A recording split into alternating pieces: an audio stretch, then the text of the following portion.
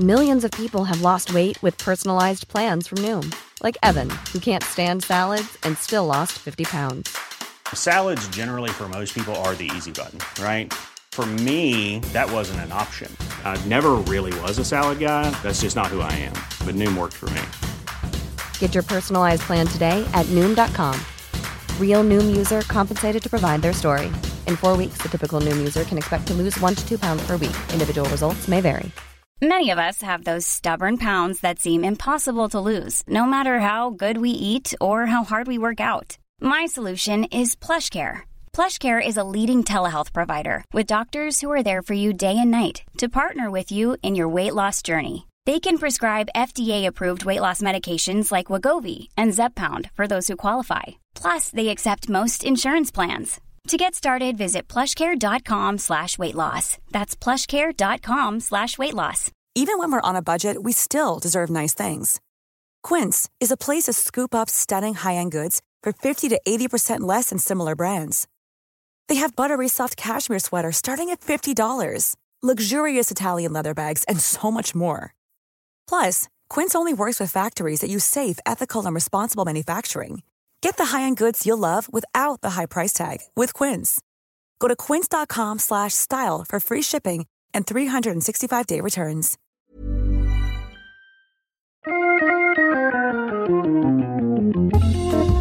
Welcome to Wood Talk, crafting artisanal sawdust since 2007. Now here are your hosts, Mark, Shannon, and Matt. All right, it's Wood Talk number 405 for August 7th, 2017. On today's show, we're talking about when to say, when to plane. Wait, well, that's confusing. When to say and when to plane. I don't even understand that. Oh, it's a Y instead of a W, you ding-dong. Autocorrect. Okay. When to saw and when to plane. Nothing but professionalism here. Losing the battle with hickory, tacky finish, material thickness, and stop blocks. And here's the thing, this is kind of an email catch-all show. We wanted to crank out as many emails as we could before we go on our little vacation.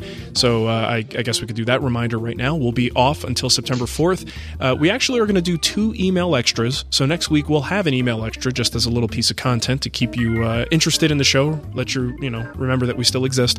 But we will be back with a regular schedule starting September 4th. So today's show is going to be very random, lots more topics than what you see there. We're just going to kind of hit as many as we possibly can. And we'd like to thank a sponsor of the show, Brusso Hardware, and we love those guys. Now, they're actually having a pretty good sale here, so during the end of August, Brusso Hardware will be holding a 15% off sale on all orders through their website at Brusso.com. The sale will last for 1 week only from August 14th through August 21st. It's a good time to save and get a head start on some holiday-related projects. The fine print here is sale will last from 12 a.m. Eastern on 8/14/17 until 11:59 p.m. Eastern on 8/21/17.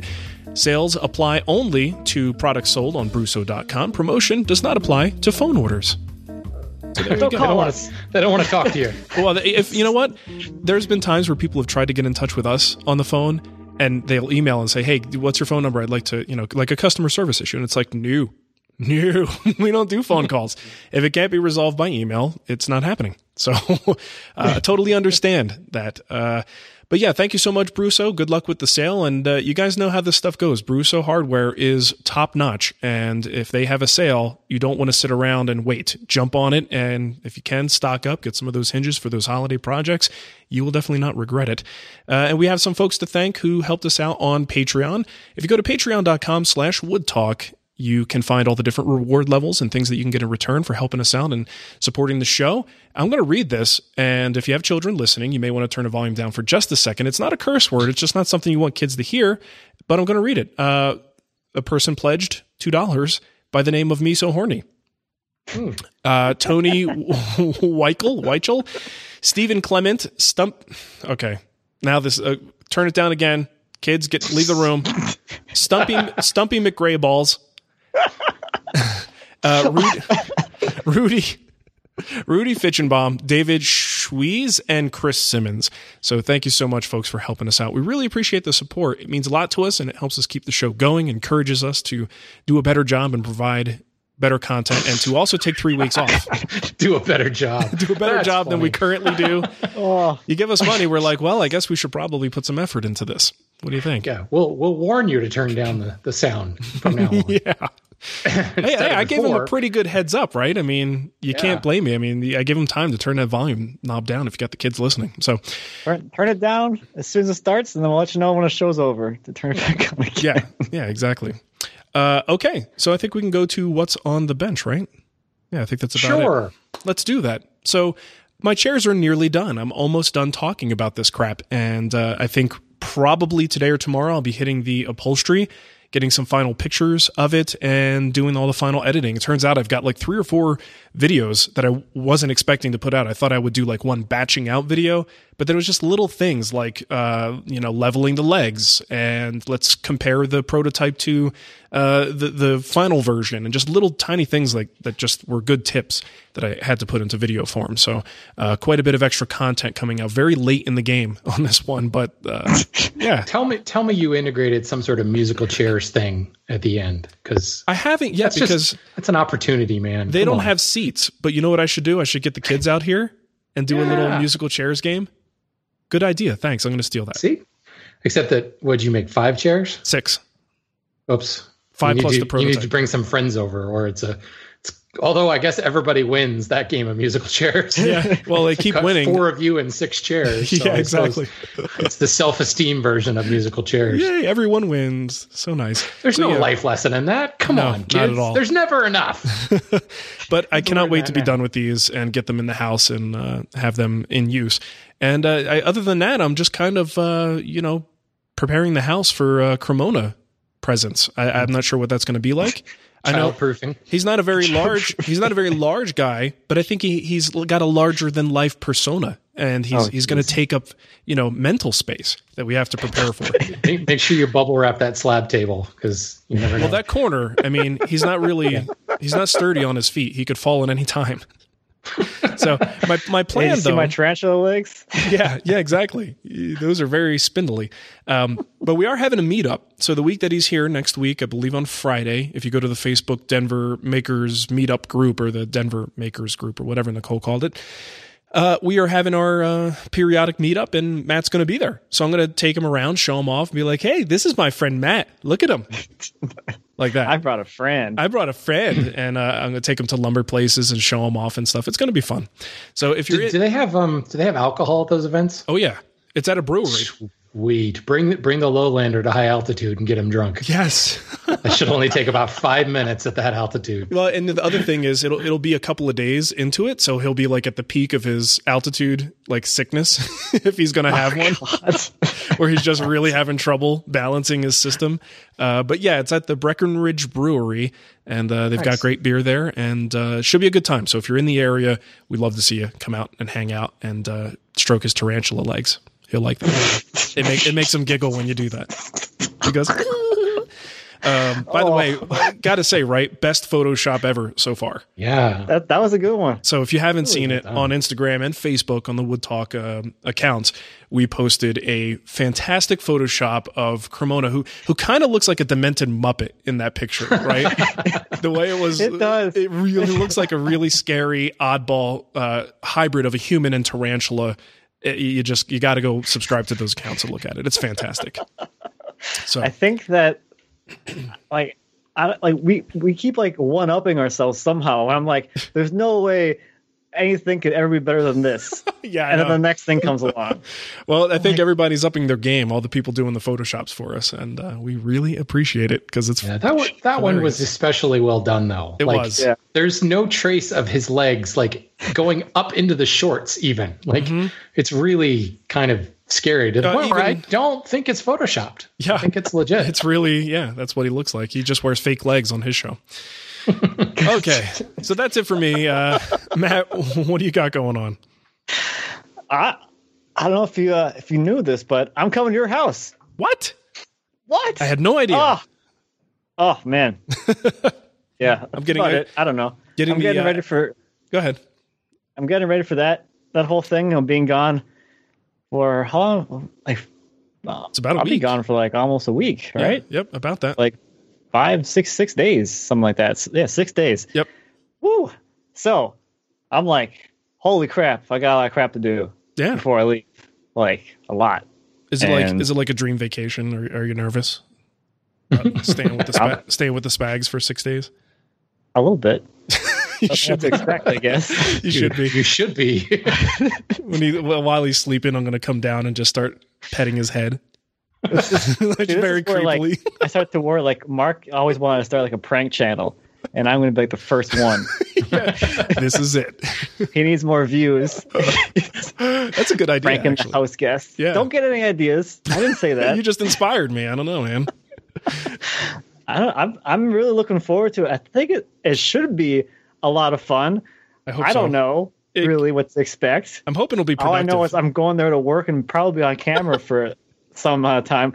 I know almost nothing about what we're doing besides like, here's like a topic that we'll be doing a video on, and that's it. Like, nothing. Hey, don't kid yourself, man. I'm in the same boat. I don't know what we're doing. We're going to figure it out when you get here. It's going to be super like real life and like realistic, and I'm very much looking forward to it. Yeah, it's going to be fun. Yeah, I think it'll be a good time. Well, good. Pack your bags. A couple of days. I should probably do that. Also had to move my flight this morning because apparently I can't read. So I booked a PM flight. I'm like, oh yeah, I'll be there Wednesday morning. It'll be perfect. No. I booked an 8:45 flight PM, apparently. Yeah, and Wednesday would be shot. So at least now we might be able to get something done on Wednesday. So that'll be good. So I don't think you have to worry about packing though. I mean, you can fit in Mateo's clothes, right? So they should have extra clothes around for you. We have stuff that's a little bit too big. This is the best part. I'm pretty sure I'm actually considering bringing only Wood Whisperer shirts because I have enough Wood Whisperer shirts to last me the whole time. And it could be like a little stick that we have going like, what shirt's Matt wearing today? Oh, a Guild shirt or a Wood Whisperer shirt. Wood Whisperer Maybe shirt. The last day I'll throw a Wood Talk shirt on. There you go. I like that. You got to support the brands, man. Because I sure as heck don't. I never wear our own stuff. I wear Star Wars. I support other very big businesses. Well, cool, man. It's going to be awesome. I'm looking forward to it. Should be a good time, in spite of the fear and apprehension you might have at this point. Shannon, what do you got going on? I used 2 power tools this week.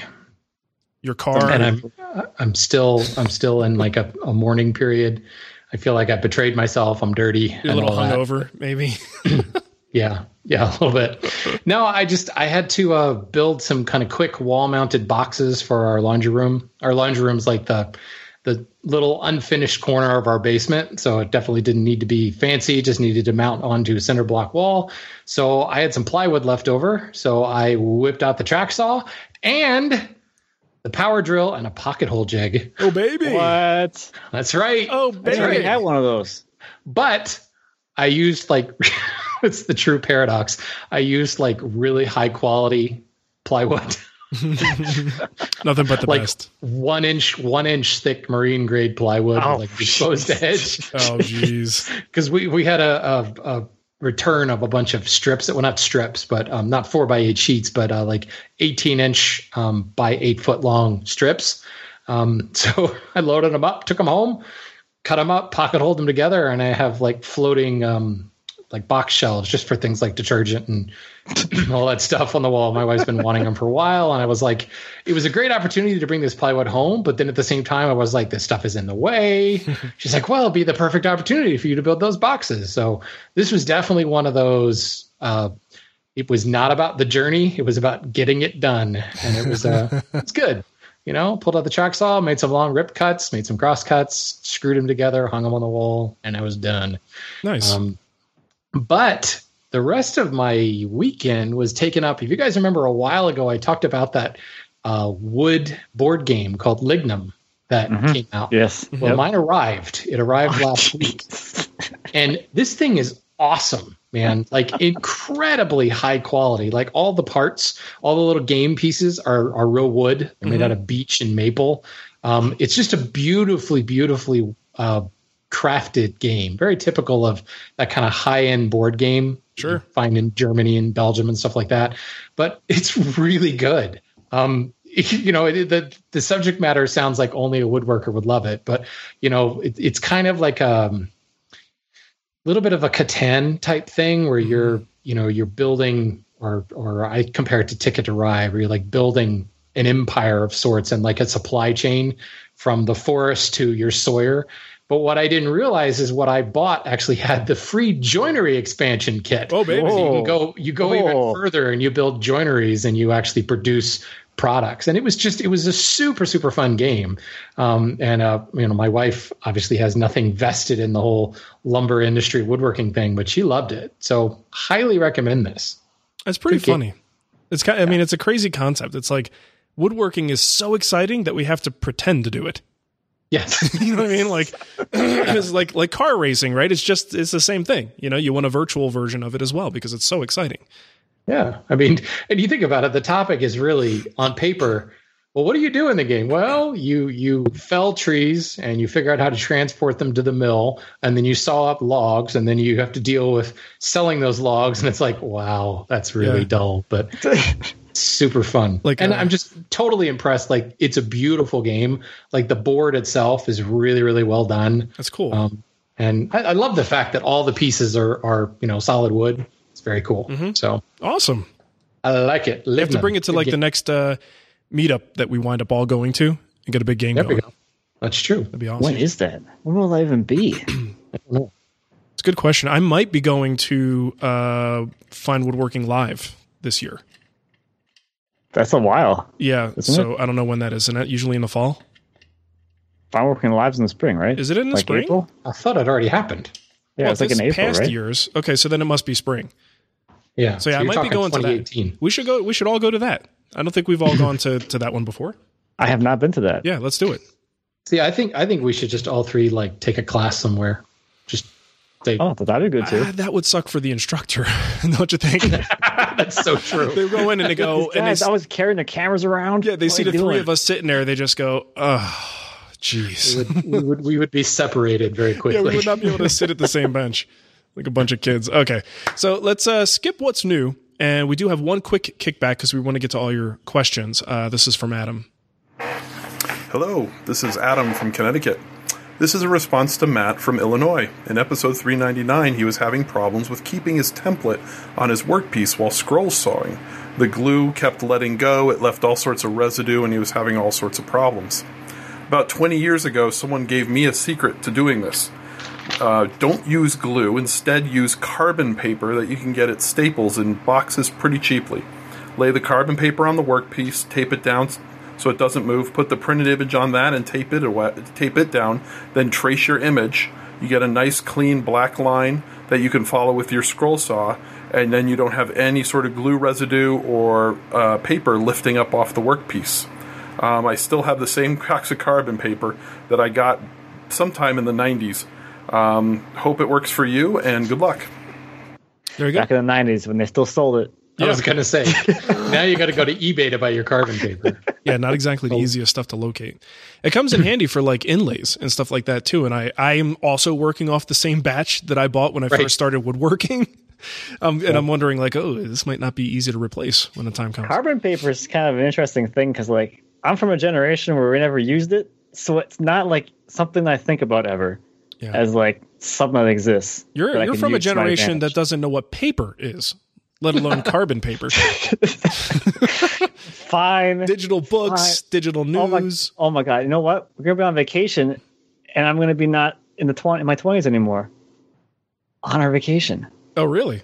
That's crazy. I'm going to come back. I'll be a 30-something. You're going to come back and be an old. You know what? It's over. Just throw in the towel, man. That's a not so subtle way of saying he expects a party, Mark. Oh, wait. That's just the subtle way of saying, it's going to be my birthday while I'm there. Yeah. So it'll be when I get back. Don't worry. Oh, okay. All right. It won't happen while you're here. That's good because that would be awkward. Well, we're on vacation from the show. I'm not going on vacation to Denver. Because that's the other thing. Denver is not a vacation. I was going to say, don't refer to it as a vacation because we're going to be working our butts off.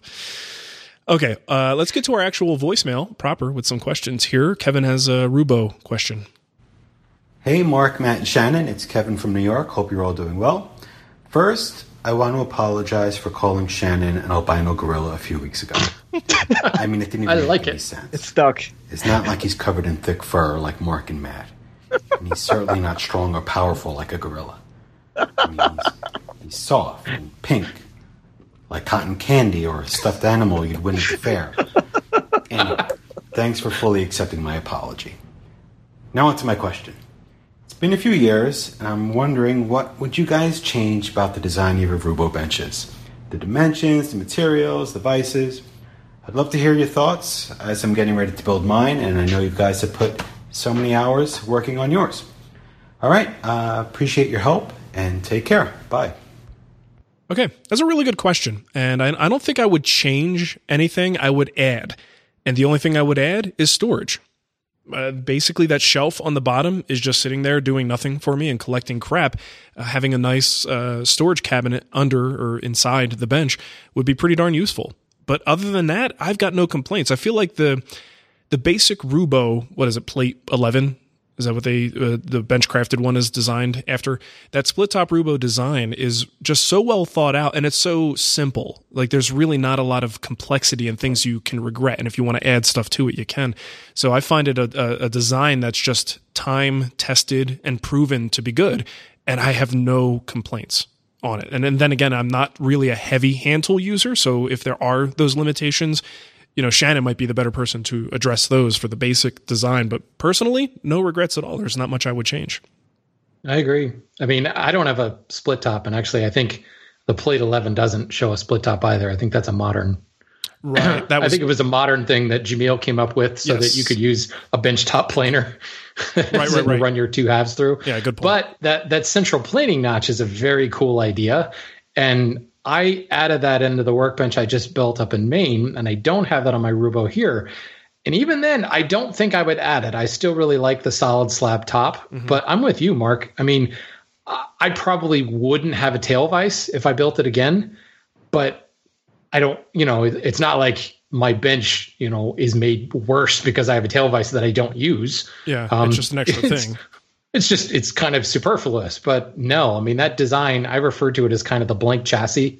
You can add so much to that basic design to make it more functional, but the thing is ridiculously functional. I've never been in a situation where I've been like, oh, if only I had, X, I could hold this work better. Yeah. And for me, the shelf I like, because I do use it a lot. I keep like bench hooks and all the stuff, the workbench aids that I am using day in and day out are down there. But that, I think, is the difference between the way I work and the way you work. Yeah. You probably don't have as many of those things to keep down there. So then it just becomes a rat's nest of junk. Exactly. Yeah. And if you have a shortage of drawer storage, that's a great place to have drawer storage. But if you have enough, then adding more drawers doesn't really do much for you. Yeah. Good call. What do you think, Matt? I have a couple things, I guess. So first off, if I had the space for it, I'd make it bigger. Make it a little bit deeper. And a decent amount longer, just because you can never have too much horizontal space, I guess. But the one thing that I wish was different on it was the overhang on the leg vise side. I wish it was longer than it is now.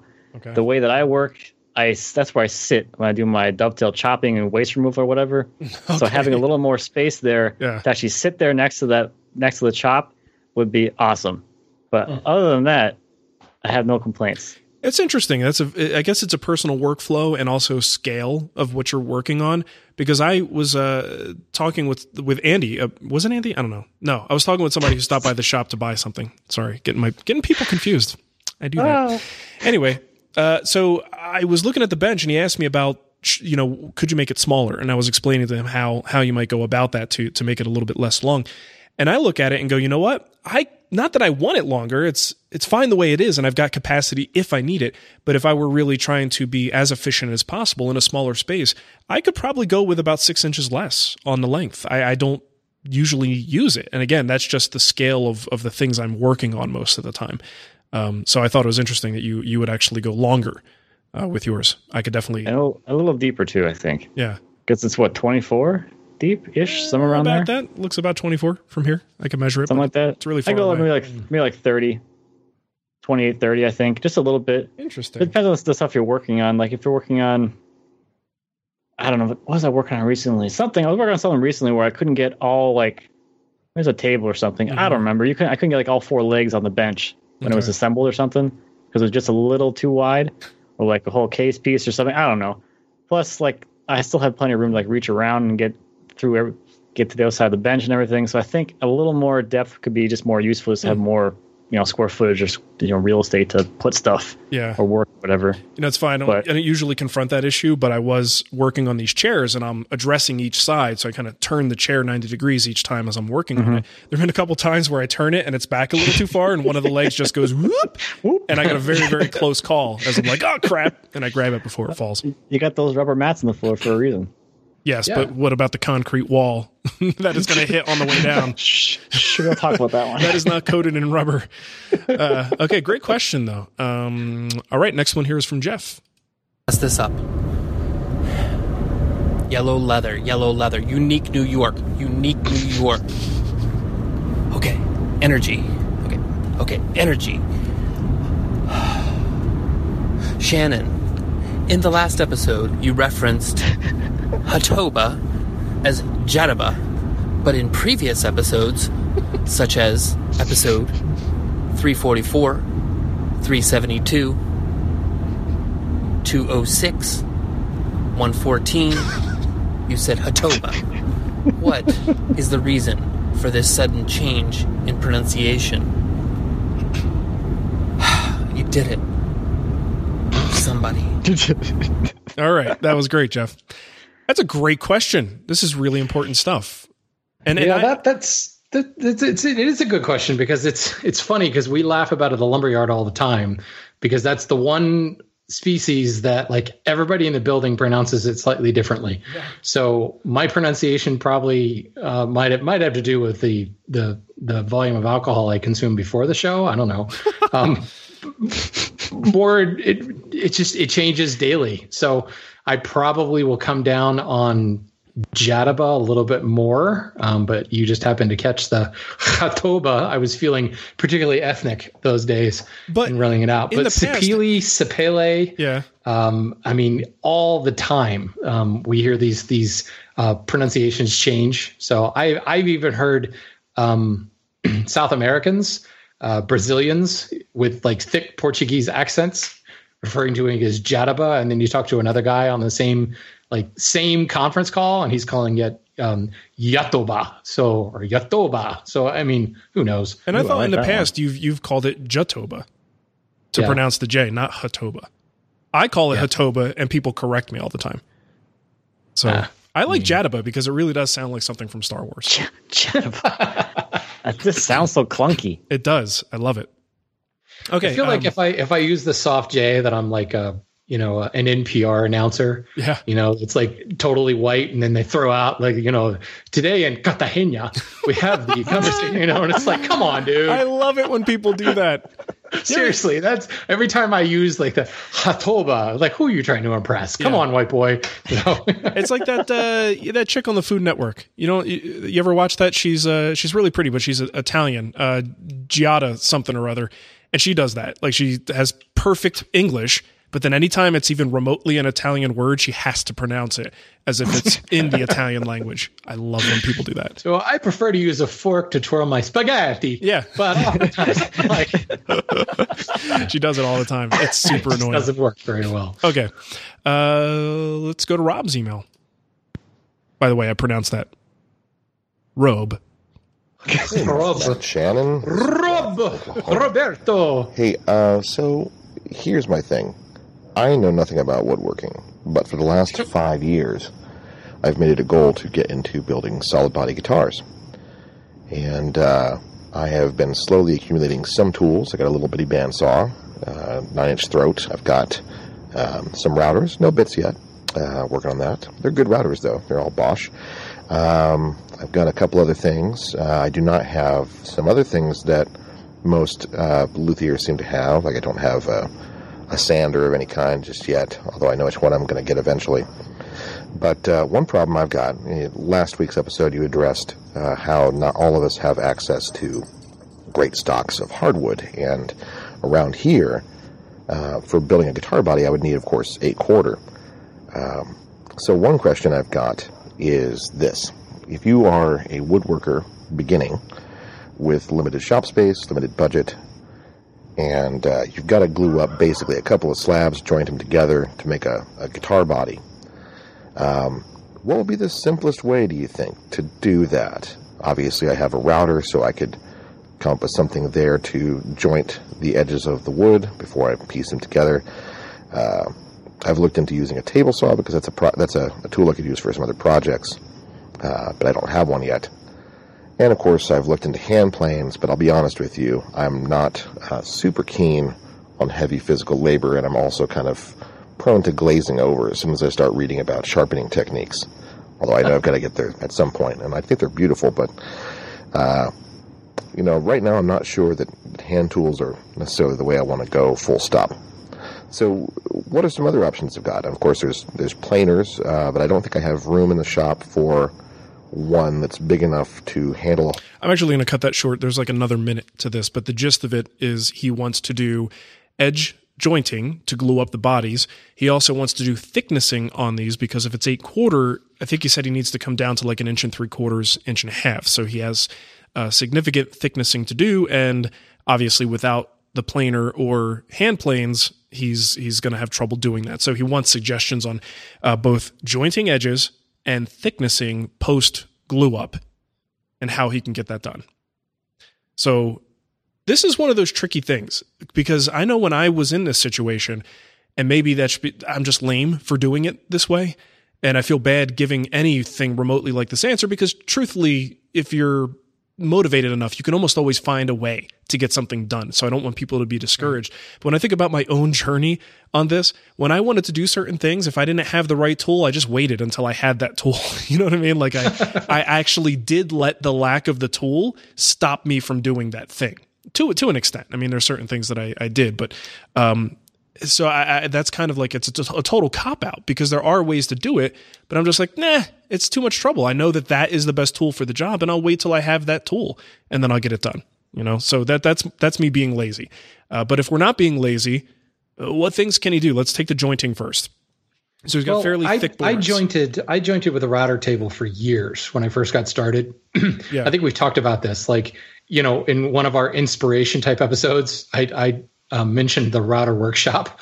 That was the only show on my local PBS. So that was like where I got some early info, and they, talked about using a stepped fence to joint with just a typical straight bit. And that worked great. Early on for the parts that I was making a lot of smaller craft show type stuff. It was fantastic. Great way to joint stuff, but it relies upon a face that's already flat because you've got to run that face down on the router table. Yeah. Even if you were handholding it by hand. Yeah, sure. Even if you weren't using a router table, I suppose you could joint it, but you still have to have a reference surface for the router to run on. Yeah. Yeah. So, I mean, granted, I hear from people all the time, apparently the normal is buying surface stock at retail lumberyards rather than rough sawn. Just about probably 9 out of 10 people I talk to now saying, well, the stuff they're buying is actually S2S. Now, it doesn't necessarily mean it's flat, but for the size of the guitar body he's talking about, it's not like he's having to flatten a 36-inch long board. Yeah. So once he cuts off, what's the average guitar body? Probably 18, 20 inches long. Yeah, it seems like it would be. So you probably would have a relatively flat board there. So I would suggest first buying S2S stock. So maybe you can get that flat face already and then just use the router table to joint the edge. Otherwise, you're into a thickness planer to really get to prep those faces. Yeah, and I think he could also, if he's going handheld, if you've got a nice straight edge as a guide and a big enough bit, you could actually just use a flush trim bit with a straight edge to actually joint that edge. Now, and the reality of this is that some of these tools, especially like a router, you might get a little bit of chatter. So it's not necessarily going to be a glass smooth surface, but it will get you close. It'll get you pretty darn close to where you need to be. And this is all about compromise anyway. So, and that's a good point because he's probably using some kind of pattern for the body shape anyway. So you could pattern route to get that glue edge, but buy a really nice flush trim bit. Yeah. You know, and it would have to be substantial. Clean a surface. You're talking about an 8-quarter board, but it's one of those things too. You can, if it's not that long, you could do one pass, maybe get half the thickness done, and then lower it down without the guide. You don't need the guide anymore, so you lose that. Bring the router down and just have the bearing riding against the surface you just previously made. That's really depending on that bit being good. Because if it's not good, you'll have a little bit of a ridge line there through the whole thing. Not the truck, an actual line. It's the Honda one. Well, but at least you have a power outlet that doesn't work. That's true. That you can't use for power tools. Now, but you can charge your phone. What do you think about a circular saw? Like with a fine tooth blade, with a really good fine finish blade, do you think you can get a good glue joint out of that? No. And they have those glue line blades. You can. It depends on how picky you are about that joint. In theory, you can get there. But if you're cutting an 8-quarter board and any circular saw, I mean, Festool is probably going to get you the closest. And I say Festool, but I mean track saws with a really good blade will get you pretty darn close. But those surfaces, they're good, but they're still not quite perfect. Yeah. I mean, it could be close enough or good enough, but I would not call it perfect. But that's definitely a reasonable way for him to go. Sure could benefit from a nice jack plane. But he has to sharpen him, Shannon. I know. No one wants to sharpen. Well, no, you don't. I mean, seriously, the blade that comes out of Veritas and Lee Nielsen, that's pretty good right out of the box. Consider it a one-time use. Just throw it away when it's done and just buy a new blade. Yeah. You don't have to buy a new plane. Just buy a new blade. I like that. You need like a Kleenex box full of blades. that's you just kind of reach and pull out another blade. Oh. Veritas, there's your next April Fool's right there. Disposable blade box. Yeah. I like that. I give that to you for free. Please do that. I want to see that. Matt, any tricks, any tips you'd give to this guy? If you want to stay basic and simple as far as tooling goes, I think you could probably get this all done with the router. Mm-hmm. You can do your surfacing with the router sled, and you can do your edge jointing with like a straight edge and a flush trim bit, as we talked about already. I have no idea how good of a joint you'd be able to get that way, as you guys are talking about. I haven't done actual like edge jointing on something that thick before, but I would probably surface it first to get the thickness down a little bit, and then joint it with the router if that's the way you're going to go, because then you'll have as much material to remove in that jointing operation. So if you come all the way down to 1.5 inches, that's a lot less material than 2 inches. Yeah. That's 25% less. Makes sense. So. Okay. The other alternative here is think about the species you're using for that solid body guitar. And if you're using something that's a little difficult to get the wider boards, change species to something you can get wider boards in. I mean, we sell to a lot of guitar makers, and there's a lot of solid body guys that don't want to deal with the glue up. Sure. So they're looking for 18 and 20 inch wide boards. And it's actually not that hard to source it in the right species. Yeah, it's not that wide. No, it's really not. When it all comes down to how it's sawn. I mean, a lot of people, I've said this before, most narrow boards have been sawn out of a wider board. It's not that wide stuff isn't there. It's just there's no commercial demand for it. So the sawmills are ripping them into 6 to 8 inch wide because that's what it takes to meet the FAS grade. People complain when I rip my slabs up into little pieces. Right. But here's the thing. As I said earlier, you don't need that long of a blank. So what I would do is hit your guitar making forums, hit the luthier forums, and find some sources for companies that specialize in guitar blanks and just buy a guitar blank. That would solve a lot of problems for him. Yeah. I mean, you're probably going to pay a little bit more for getting, you're probably going to get a really, really high quality, maybe in a figured board, but this is already set up to just put your pattern over top of it and cut the thing out. And the time savings will probably, and the savings on additional tooling will probably end up canceling out the additional cost you would pay. And there are certainly people out there that specialize in luthier quality lumber. Just Google it. You might be surprised what you can find. Yeah. That's good advice. I like that. That's the first time saying do less woodworking. Yeah, pretty much. You heard it from us, guys.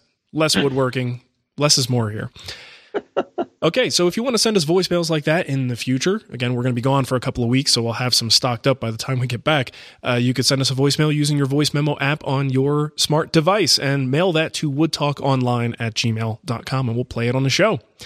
All right, so now it's all about the emails. We're going to crank these out as fast as we can, and we've got a few pre-selected here, but we'll grab more if we need them. First one here is from Brian. He says, I've never worked with hickory, so I purchased hickory to make my largest project, a queen bed frame, and immediately destroyed the first piece with a huge tear out in my planer, with each light pass just ripping out more chunks. I started to hand plane my second board. When he wrote that, I was like, ugh, I can't even imagine. Fearing my planer, but I've worn a hole in my hand and it still has a ways to go. I'm tempted to try it through my planer, but would hate to destroy another board. Suggestions. And he says, my planer knives are sharp. And that's from Brian.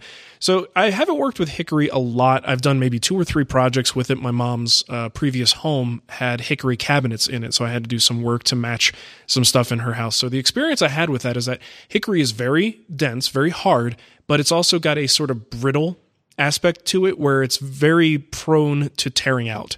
So you'll get a little piece of a router bit or something. You're putting a profile in, it takes a little bit too big of a chunk, and it kind of goes across one of those natural fault lines, and then whoosh, a whole piece just breaks out. So it's not too surprising that you're having some issues there. Some planers are better than others depending on the configuration of the knives, sharpness of the knives. You may think your knives are sharp, maybe they're not as sharp as you think they are. But ultimately, it sounds like the planer just isn't going to work for you. In this case, it's the nature of the beast, and chances are you just may have some particularly temperamental boards on your hands. Maybe the next board isn't going to be as bad. Maybe it was just that one, but you're in that really tough position to risk planing more and, like you said, destroying a perfectly good board. I would say at least try another one and see if maybe the whole batch is just a little bit difficult to work with, because sometimes, from board to board, it may vary a little bit, and maybe you just had one bad dud in the batch. So give it another shot with the planer, but ultimately, if you find that second board does it too, maybe hickory's not your material for this one. Or if you can find someone else who has a planer, maybe with a helical head in it, a segmented cutter head, maybe you'll be able to use that on the material. But if it's going to be prone to tear out and you can't use your hand planes on it, now you're really starting to limit what you can do with this stuff. And we're back to Rob's question about should I be using a router bit and a sled to do this? Or, how far do you want to go just to use that material? So I would say find something else. Possibly, that's close to the look you guys want, and see if you can't even take that material back and get something else. Yeah. Get some ash, get some oak. It'll be fine. Yeah. They'll look Hickory is one of those woods that is so incredibly wonderful to work when it's green, and it sucks when it's kiln dried. Yeah.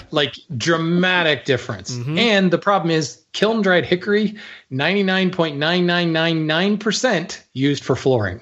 So it is low grade. It is number 2 common or worse. And thawed really thin, so that you, seriously, super thin. So yeah, you're dealing with lumber that is cut for yield, not for quality. Yes, absolutely, yes, absolutely. Moving on. Okay, so let's even though we have these bunched together in the show notes, let's just skip to the next person, and we'll go back around for the second round. Not fair. Shannon's just that's right. mouth thing. Maybe we shouldn't send it to Matt because he can't talk right now. I'll take it. I'm on it. I'm always the consummate professional. Take your first one. This one comes from Dan. He says, what's the cutover point between sawing and planing? I debated over how to remove a 1/4 inch on a decent sized board and decided to take my number 5 plane to it. I guess this is probably where a scrub plane is really best. Dan, what I like to think about is the cutoff and what would I do with that cutoff? Generally, when it comes to an inch, maybe less than an inch, I tend to want to plane because I just don't have a lot of use for a skinny little strip.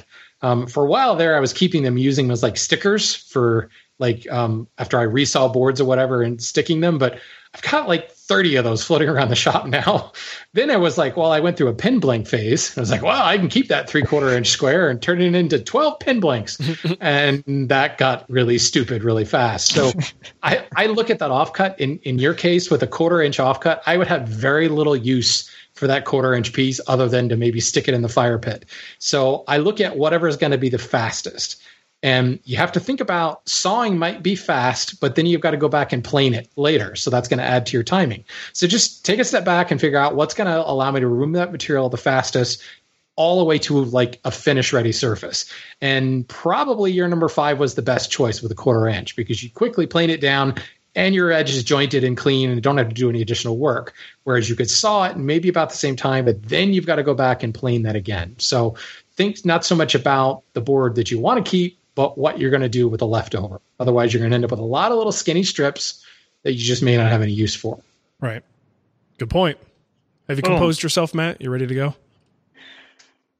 Big breath. You could do this. Okay. All right.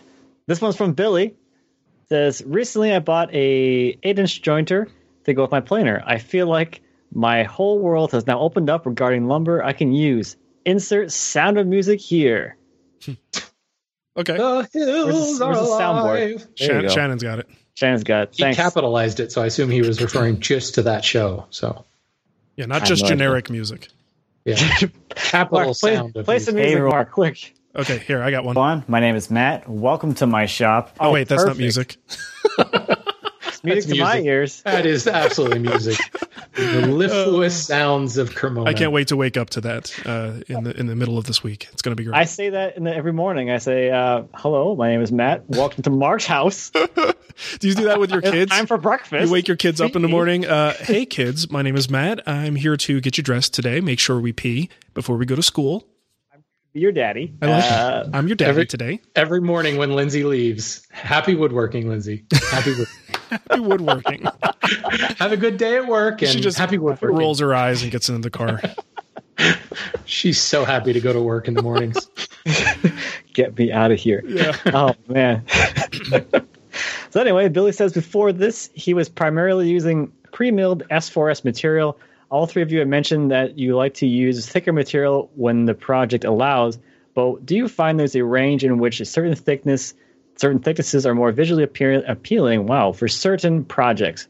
For small boxes, is there a thickness you naturally feel is too thin or too thick from a visual or construction standpoint? What about something bigger like Shannon's hanging tool cabinet? Appreciate the show, Billy. How thick is your tool cabinet stock? Shannon, is it 3/4 or is it 7/8 something? It's like 7/8, whatever I thicknessed it to, whatever got me there the fastest. That's kind of what I figured. Yeah, so that's started with 4/4 and planed it till it was flat.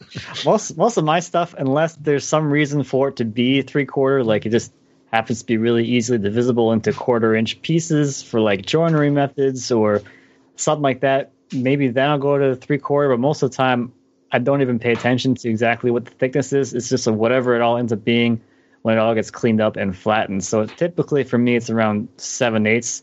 15/16. 15/16. Wow. Oh, that's pretty good. 7/8 there.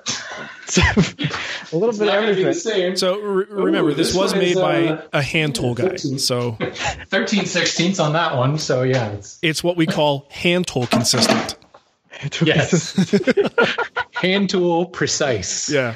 On the other side of the spectrum, though, for the thinner stuff, I think as you kind of get into milling your own stuff down and being able to pick whatever thickness you want, you start to notice that a lot of people that use pre-service material for like small boxes, the feeling is just too heavy. Like a small box out of 3/4 material feels super heavy. Like for the stuff that I'll be making like a box, I'm like down like under half, like 3/8 maybe. I think that has a much more nicer, more delicate feel, which I think lends itself well to the scale of the project. Otherwise, the thickness just looks out of place. Yeah. You guys, especially if you have like stock? if you have like through joinery, like if you're using dovetails in the corners, it looks super clunky.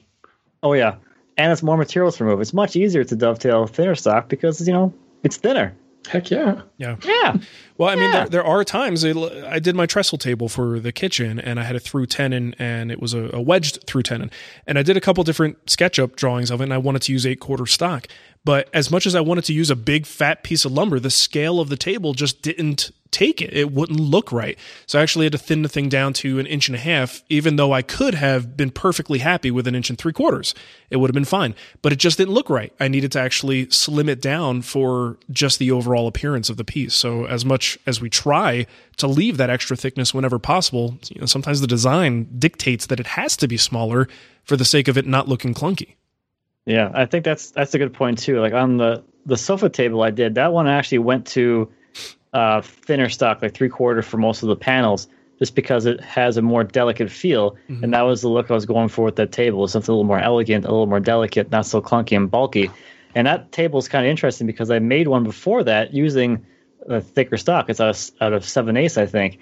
And put them side by side, it's so drastically different. You would think like 1/8 of an inch in thickness, that's not going to do much, but it's incredible what a visual impact it makes to have that thinner stock, and gives it flows so much better in the whole piece because it just lends itself well to the whole elegance of the overall style. Yeah. Well, in the bigger picture, there is not so much using the thinner stuff, but the contrast between the different thicknesses. So like even with a box, if you use a thinner stock for the sides, but maybe you go with a thicker piece for like a slab lid or something on the box, it's a design statement. And the converse of that, a thin lid or a thicker, that difference in thickness is what creates the interest. Yeah. I mean, hell, I think the green and green style is based entirely upon varying thicknesses and shadow lines and stuff like that. Well, not entirely, but yes, it is. Shut up. It's also like roundovers and cloudlets. There's a couple other plugs. things going on. Another good example that always stands out to me is the classic shaker table. Have you ever seen someone who thinks that the typical classic shaker table legs are too thin or the top is too thin, and instead they use thicker stock? Yeah. That table looks like crap if you go any thicker. Sorry, people. I mean, thicker stock. It looks bad. So I've seen a number of people, and you try to be nice about it because it's fine. It's a fine table. But when you look at the elegance of just the classic shaker table design, the one that's fairly popularized by modern plans and things like that, when that leg goes down, I think it goes down to like 5/8 square at the bottom. That's it's really like 1 1/4 at the top, which is what really gets people, because they end up making it thicker at the top because I think they need more tenons. And then when they go from 1 1/2 or 1 3/4 down to 5/8, that looks weird. Yeah. So then they make it like, 3/4 or 7/8 at the bottom, and it ruins the entire design. Yeah. It's amazing how much of an impact on such a simple table. So that's a good one to study if you're looking at. Well, you're in cabriolet land right now, Matt. Cabriolet land. Yeah, it's now down the road from Frontierland before Tomorrowland. But the thinness or thickness of the ankle above the pad foot, it's so key. And if you look at like what is it, Good, Better, and Best, Albert Sachs' book on museum furniture, and he talks about, this is a good design, this is a better design, and this is a masterpiece. A lot of times it's playing with the thinness of something. How delicate can you make it, and how flowing is that curve? How thin is it? And really pushing those boundaries. Yeah. Good, Better, and Best, I think, was a working title for this show, actually. Yeah. Who's who? That's the question. Okay, let's go to another question here from Bill. He says, I'm refinishing the red oak table I made in high school 23 years ago for my mom. I scraped and sanded it down to 150 grit, wiped it clean with a tack cloth, and applied 1 coat of General Finishes honey oil stain, let it dry for 5 days while at work. I then applied a coat of General Finishes Armor Seal this past Thursday evening. 4 days later, today, the table and removable leaves are perfect and are ready to be lightly sanded before the second coat, except for one board on one side of the table. Excuse me. The board has always been a little darker, even when I built the table. It's 4/4 thick and 6 inches wide by 4 feet long and tacky. Right at the seam of the joining board and along the entire length is tacky. The other board is fine, like the rest of the table, but the 6-inch wide, 4-inch or 4 foot long section is tacky. I lightly sanded it, and it was a little bit gummy as expected, but a little bit better now. Still not cured enough for the next coat. Please help. I'm stumped. Thanks, Bill. All right, so that sucks. It sounds to me, and I mean, things can happen. Whether it's it sounds like if it was a different color before, you certainly have the chance. I mean, wood is a natural material, right? So from board to board, you have varying consistencies, densities, grain composition. There are things going on.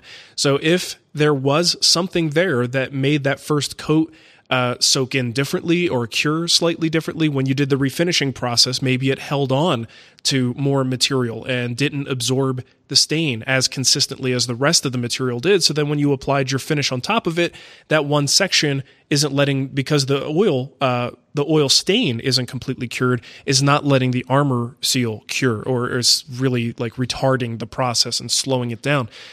So that's something that just carries through, and it's really difficult to predict. But when it happens, you see it. So it's, problematic. It sounds like if you were able to even do a slightly gummy sand on it, it sounds like something that could potentially cure with time.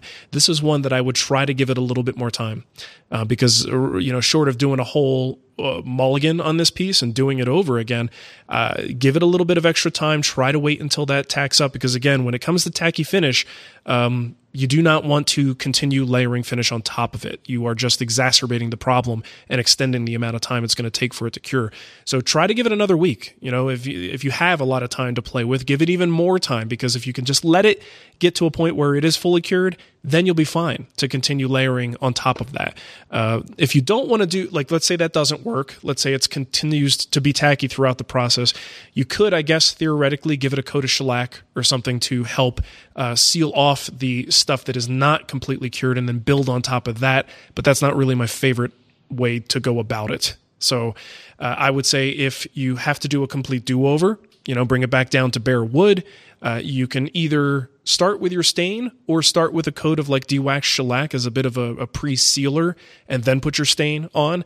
But make sure that stain is cured. And then if that stain is just a little bit tacky, you could have hit that stain layer with de-wax shellac and then your armor seal on top of that. And that could have solved the problem as well. So there's quite a few ways that you could tackle it. Just depends on what path you take from here. But that's a bummer. I hate when I hear that. It sucks. Ugh. It's weird. That's really weird, though. It's so random, right? But if it's one single board, it's clearly a problem child in the mix, What can you do? Ugh. Okay. Throw it away. You're up. Start over. Let's see. This is from Chris. He says, I am a fellow 6'4" Sasquatch with large hands, and I have a question about smoothing planes. I reworked a Bailey number 4 and quickly became apparent that my mitts are too big. My number 5 is fine, but not the number 4. Since you are a man of large stature, that's a polite way of putting it, what smoothing planes work well for you? I like the idea of Lee Nielsen, but I don't know if the Bedrock design allows for more room in the grip. The Veritas looks like it might fit the bill a little bit more, but I should also mention that I have a low-angle Lee Nielsen smoother, and so far I'm pretty comfortable with it. So there are differences certainly between the handles of manufacturers. The Veritas handles tend to be a little bit more upright. They don't have quite so radical a bend in the tote, and therefore they offer more room with somebody with bigger hands. The thing is, though, when you start getting down into 4s and certainly 3s and 2s, the handle, I don't care how you shape it. It's small. It's a very small handle. It's perfect if you're me. Yeah, if you're, a munchkin or a Oompa Loompa. Got little baby hands. You're fine with a number 2, toy plane. But by the way, the other working title for our show was small, medium, and large. Yeah, makes sense. What I would recommend if you're really having trouble with this is, well, first of all, point your index finger if you're not doing that already. But like when you're using a handsaw and people talk about point your index finger down the blade, it gives you more accurate cut. Same thing applies with hand planes. You'll find that laying your index finger along the blade, especially if it's a bevel down, you can do it to some respect on a bevel up plane without a frog. But pointing your index finger actually gives you it's weird at first because it feels like you have less grip on the plane, but that's a very good thing. More often than not, I find people manhandling their planes and really white knuckling them. And that can actually cause problems and cause you to draw an edge out of square, cause you to throw tapers in because the plane itself is not being allowed to do its job. You are interfering with how it's running over the surface. So first things first, take some fingers out of the mix and point that index finger, and you will find you have a lot more room on the tote. If you still don't have enough room, point 2 fingers and just grip it with, your ring finger and your pinky. And that's what happens because I prefer to use like a number 2 and a number 3 for my smoothing planes. And I cannot get my hand around that, but I'll end up pointing my first 2 fingers and I've got plenty. Are you making gang signs? Mark's making gang signs. No, I'm trying to exercise. I'm trying to figure out how you do this. I would have my fingers up in the air like that. Wow, he's offending. He just offended most of the Lower East Side of LA right now. Whoops. So yeah, you sometimes have to take a finger out of the mix to give yourself a little bit more room. If worse comes to worse, if you've ever worked with a number 2 or a number 1, there's just no way to get your hand around that. So it becomes more about just pushing your palm against the tote and working from there. in the end, go to a Lee Nielsen hand tool event. They show up everywhere. Try out a bunch of different planes and, feel how it fits in your hand. Veritas now has like multiple handle styles too, don't they? Like the whole custom thing, right? Custom. Yeah, because I think you can choose your different handles. And both of those are companies where if you can't get to an event where you can try it out by hand, you can purchase it. And if it's not the right fit, they will absolutely take it back and send it, all the shipping stuff covered. You don't have to worry about that. But Veritas may offer some additional help because they've got different handles shapes. And if one doesn't work, send it back. That's the beauty of their customer service. No questions asked. But again, just from a technique perspective, that whole pointing the finger thing will go a long, long way. It's not just a Rolling Stones thing. You're not just pointing fingers. Good one. Real good one. All right, Matt. Are you wearing a shirt with your own face on it today? Yeah, I am. That is fantastic. Wow. You're like a Cremona totem pole. I've got to shoot some videos today. Show title. Cremona totem pole. Sometimes you just know it. You know it when you hear it. Oh man, actually, I'll start like some pants with this design on it. That'd be kind of cool. Huh? Yeah, triple stack. Yeah, totem like pole, one word or like two. My That's head right on the 2 crotch. words. What do you think? I think that'd be good. All right. I don't know what's going on with this question. Half of the thing is cut off. Let me see if I can 2 words, by the way. 2 words. What? Totem pole. Oh, I'm trying to figure out why it's not showing this whole line. Oh, well, whatever. I'm inside. Okay. Anyway, double clicking it. This is from Tobias. He says, I really like using stop blocks when performing the same operation, cutting, routing, etc., on a number of identical parts. However, I'm currently working on a project, several bookshelves, a bit similar to Shannon's display shelf, where some of the parts are very long, 6 to 7 feet, 6 to 7 feet, not 67 feet. That'd be really long. Whew. 6 to 7 feet, meaning there's no way to use a stop block to get repeatable cuts / joinery. Neither my machines nor my shop is big enough. Do you have any good tricks for handling this? I thought of making a temporary reference point somehow in the middle of each piece, using a small brass dowel so I could use with a stop, but that seems awkward. If it was just for a few cuts, I'd measure carefully, but this project is going to need a lot of repeated cuts, so being able to use a stop block will be much easier. Thanks. Big fan of the show. Okay. So I have to start off by saying I kind of disagree with the whole, there's no way to use a stop block for this.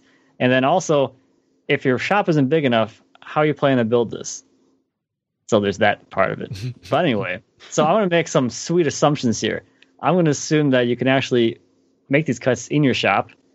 And I'm also going to say that you can use a stop block for these cuts. So I've done this on some bigger stuff like the farmhouse table, those, whatever those things, those long connecting rail things. Those stretchers? There we go. Oh, man. I'm so happy I'm on a show with other woodworkers who know fancy woodworking words. Yeah, stretchers. That's a big one. Because that's a big word. And I totally blanked on it. Anyway, those are like 8 feet long. And you want those to be the same length. Mm-hmm. So a stop block doesn't necessarily have to be an actual stop block. A lot of times I use stop things. So now I know where you're going with this. It's good. Stop thing 1 and thing 2. Stop 1 thing and 2. Yes. Whatever works.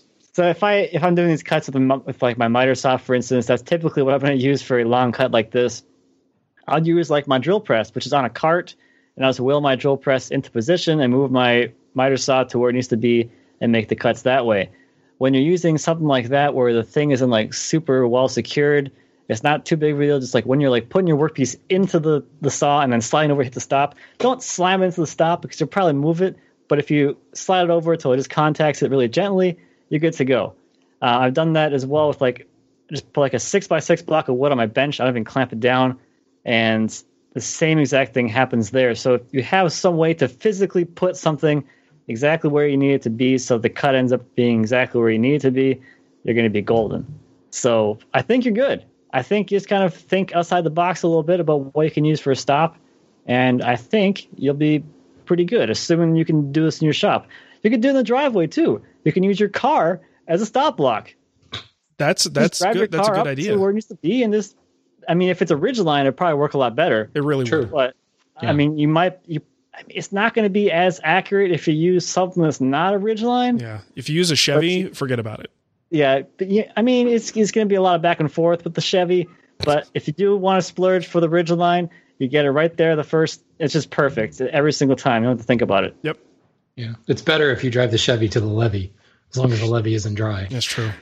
Oh, Words of wisdom from Shannon. Lyrics, dude. Recite him some lyrics. Okay. Oh man. Very good. Who's next? Me. I think that was. So you're the only one who has 3 here, right? Or did you take the third one? I took the third one out. Okay, so here's some random questions. These were ones that I picked out from our list and Patreon as well. So Corey wrote in, he says, I don't seem to have much luck cleaning up glue squeeze out with chisels, especially in tight spaces, and I end up doing certain joints. I have the same problem where it's cut off here. Or construction techniques to adapt. Instead of making a box with a captive bottom, I'll make a rabbited bottom so that I don't have to clean up dried glue out of the bottom inside corners. Just go light on the glue and reinforce. I feel like this habit is limiting my options and skills. How do you guys manage glue squeeze out in tight spaces and inside corners? If you use a wet rag, how do you sand back the grain on the inside corners? What about if you can't get to it with a wet rag? Okay, so if this is something I'm really uptight about and I'm nervous that I'm not going to be able to get to it, avoidance is definitely the way to go. Use a lighter amount of glue, possibly tape off the area so that the glue, if it does squeeze out, isn't going to go onto the wood. There are definitely things you can do to work around it. But most of the time, I am a little too lazy. And I did, 6 chairs here, and I had lots of squeeze out to clean up because I was just moving and gluing up. By the time I got all of them, in the clamps and glued up, I'd go back to the first one and then start the glue removal process. So I've gotten pretty good at using a chisel. I like to have a nice sharp chisel, but a chisel can be dangerous because a lot of times you're actually running that chisel across the grain. So it's all too easy to go whoop and go a little bit deeper. And now you've just gouged the piece. So there's really nothing better than a good sharp scraper. A card scraper is good. It's a very small implement that you could usually get into tight spaces. And it's a good way to clean that glue off. Generally speaking, and I've said this many times before, I like to go when the glue is really just kind of starting to set up. I don't want it at the point where it's at, full cured hardness, because then it's really difficult to remove. But I like to just scrape it apart. I've got a wet paper towel with me, and I clean off the scraper, take another pass, clean off the scraper. And then, if I really want to be picky, I'll go back with the dampened rag, a clean one, and just kind of wipe that area down a little bit. That will raise the grain. But there are very few places, depending on what you're building there, Corey, very few places you shouldn't be able to get at least a couple of fingers and a piece of sandpaper, right? So if you need to get into those inside corners, a nice sharp piece of sandpaper, put the edge right up against the corner, a couple of passes back and forth, should take care of any residual schmutz that's there. But that's how I handle it. You guys have anything else you want to add to that one? Yeah, I use hide glue a lot when I'm in those situations. Now, it is transparent to glue, but obviously if you have big clumps of it there, it's going to show up under the finish. But, you can leave a surprising amount of hide glue in an inside corner and have it be invisible to finish. Okay. So if it's one of those situations where you really are worried about getting in there, I do the same thing Mark does with the scraper. But I don't have to get, so obsessive about getting it all out of there because the hide glue just doesn't show up under the finish. Nice. How about pre-finishing? That's one I use. It's a good strategy. It's a good trick for it. Pre-finish. Use less glue. And the last one I had was I use epoxy a lot, which is kind of like hide glue where you can't really see it if you're using a clear finish. Don't notice it. Yeah. Yep. Okay, another question. How did you get on the last 15 seconds of Shop Talk Live number 142? That was from Ron. We hacked them. And we're that good. They actually didn't mean to do it. And turns out Shannon actually has a background in black hat hacking. And he just made it happen. So you're welcome. You'll notice now that every one of those guys, their signature files and email now has a link to Wood Talk on That's it. That's right. So. Yeah. It might say something else, but it'll link to us, which is fantastic. Sincerely, Mike Pekovich, watch Wood Talk. It's great. It was a sort of an inside joke. I'm surprised they did it because I think the actual amount of people who understood and followed this whole line of joke may be very limited. But I thought it was a fantastic, ending to our little faux rivalry. They're good guys there. I mean, we just have fun, and we're just kidding around back and forth. And I think it all happened because at AWFS there was a mix-up on the webpage where they said Shop Talk Live was doing an interview with what's his name, John Ratzenberger. Is that his name? Mm-hmm. Ham.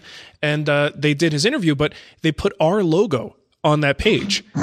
And I tweeted it out, and I got someone in trouble by doing that, by the way. Yeah, that intern won't be getting a full-time job offer. But they put our logo, and it was just funny because we've had this long-term, again, faux rivalry with Shop Talk Live, so it was really funny. And then it just kind of went back and forth, and they thought it would be funny to use our music and stuff in that episode. So that's the reason for it. It was just a joke. It was a lot of fun. And advertising, we didn't have to pay for, so I'm kind of okay with it. We don't pay for advertising, so we always appreciate that. But no, they're good guys. A lot of fun. Okay, Nick Carruthers wrote in. He says, with the upcoming summer break, please compare... I realize we have some not woodworking questions here. Please compare SPF requirements for the three of you. I'm guessing the albino gorilla has the highest need, but based on the recent leggy photo on Instagram, Matt is surprisingly pale for a dark-haired guy. I'm a ginger with blondie kids, so I consider myself an authority on the subject. So personally, what do we use? Shannon, what's your SPF? Just don't go outside. You just avoid the light? No, I'm generally around the 30 range. And I don't know if this is accurate anymore, but when I was a lifeguard, I remember being told that like once you get above 30, there's not really like outside of sunblock, there's not really that much difference in the SPF requirements. I understand that may have changed recently, and people are saying it's 50 now. But yeah. I go heavy on the SPF now just because I feel like as a lifeguard in my youth, I kind of got my rad limit. So yeah, you're full. I'm like statistically, I'm just ready for skin cancer if I get out in the sun too much. So, yeah. Matt, what do? You sound like the kind of guy who just doesn't use anything. That's correct. He just SPF 0. Baby oils up and goes out. Yeah, he's like, if I can get my tan at the same time, why the heck not? I haven't been able to get a sunburn since I was a child, no matter how hard I try. So whatever. You sure? Okay. You look like you had a sunburn on your chest. Oh, that's a red shirt. You Photoshop experts, just Google copper tone baby, and I will send you the picture of Matt that you need for the rest of it. Yeah, that'll be good. For me, I have a sort of medium olive complexion. I don't burn very easily, and I never really worried about it when I was a kid. But Nicole did have a little skin cancer incident last year, and as a result, none of us can leave the house with anything less than pancake batter on our skin. So, and if I go out running or something like that, I'm very careful for things you don't really think about, like the back of your ears. And if you're a gentleman who's losing your hair, you should be concerned about that spot in the back that never used to be able to see the sun, that can now see the sun. So maybe wear a hat. But yeah, we are very conscientious about this stuff in this house. And I generally, even though I don't necessarily burn very much, I still am just concerned about it.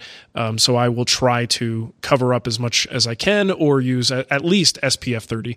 I don't like really anything on my skin. Like I'll use a moisturizer on my tattoos, but it's completely water-based and doesn't leave any residual, schmutz on there. I can't stand the sensation of oil on my skin. And that's why I will never and can never use oil-based sharpening stones, because it just drives me nuts having that oily consistency on my skin. So when it comes to sunblock, it's like the thicker the stuff is, it just drives me nuts. I can't stand having it on. And it looks really dumb over my tattoos because it puts a white haze over the tattoo and it looks stupid.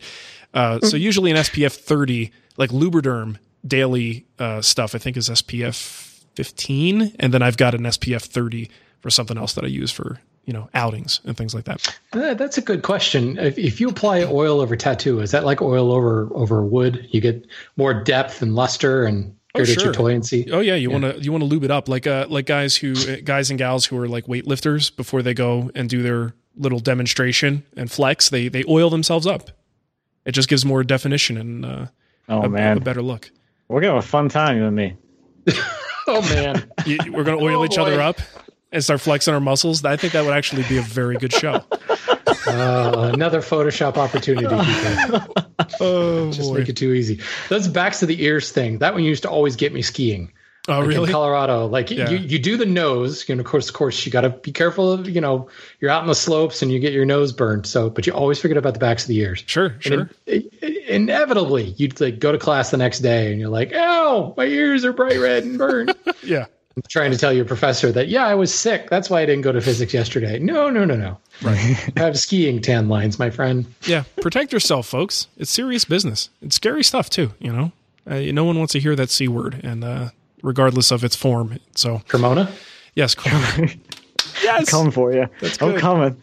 Okay, I'm going to grab one more question here from our Patreon, Darth Rust. I haven't read this, so hopefully it's a good one. He says, I'm designing a green and green sideboard for my dining room. I don't have experience incorporating glass into doors. What should my design considerations be? Approach it like a frame and panel, common pane thicknesses. Drop in with some sort of retainer. Good luck. We're all counting on you. Okay, glass. Any rules of thumb here? I could say that I usually use 1/8 inch for furniture projects. I don't, unless you're doing like a tabletop or something, I don't find a need to go any thicker than that. I don't want any extra weight, but usually, what do you call it? The stuff that resists shattering. Tempered, yes. If you can get it, tempered glass is good. Double strength glass is good, but 1/8 inch is usually adequate for me. It gets really heavy when you go thicker than that. Mm-hmm. Like unwieldy. So yeah. And I do generally treat it like a panel, but it's a panel that you're going to want to allow for removal. So at the very least, I'm going to rabbet the frame, drop the glass in there, probably put a bead of caulk around the rabbet to help it, because it's very rarely is it perfectly fit. You kind of want a little bit of slack there so the wood can move and doesn't break the glass, which would be nice.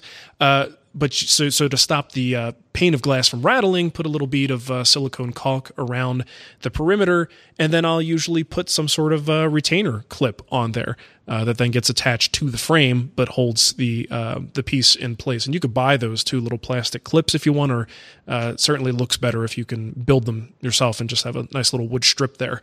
That looks pretty cool. Anything else to add to that, or are we done? Ditto.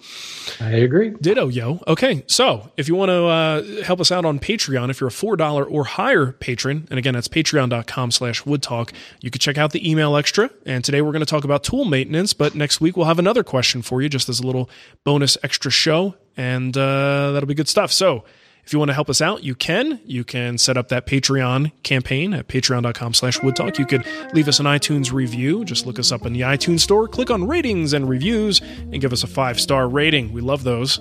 They help us out too, which is great.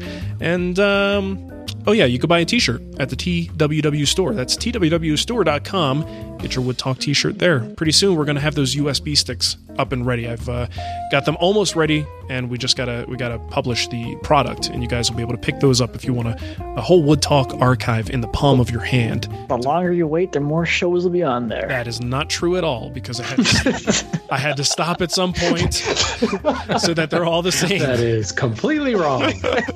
That is false. So thanks for that, Cremona. You're welcome.